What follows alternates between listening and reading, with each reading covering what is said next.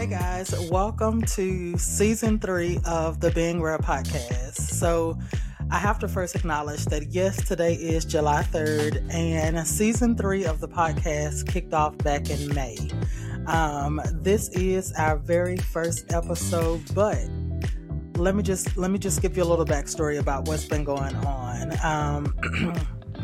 Going into season 3, we really wanted to, do some things differently and make a couple of changes. And as we were talking through those strategies and those ideas, a lot of other things began to take our attention. And so we found ourselves collaborating and partnering with other organizations, hosting some events, and just really being super active in other spaces of the organization. And so when that happens, something has to take the back seat. And the podcast was what we chose to kind of hold off on since we were going through a revamping strategy anyway. So here we are. Now that a lot of those busy things have passed, we are ready to move forward with season 3 and hope to develop a sense of consistency with our content. We're really hoping to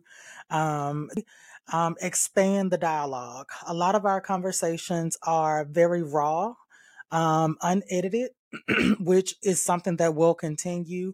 But we also want to expand those conversations and talk a little bit about a few more things. I'm not going to give any spoilers or giveaways of what that could potentially be, but we've had a lot of conversations about really trying to not, number one, reinvent the wheel, excuse me, but also not duplicate what other podcasters are already doing. And let's just be real, a lot of that is just not my niche. I have my own style of doing things. And so we want to continue down that path, but expand how we do that. I don't think we're changing a lot. I think we're really just shifting, if you will, the paradigm of how we do things. And so we've decided to shake some things up a little bit, and we're really, really excited for season 3. And we hope you'll follow along as we go down this new path of the Being Rare podcast. And so until the next episode, be rare.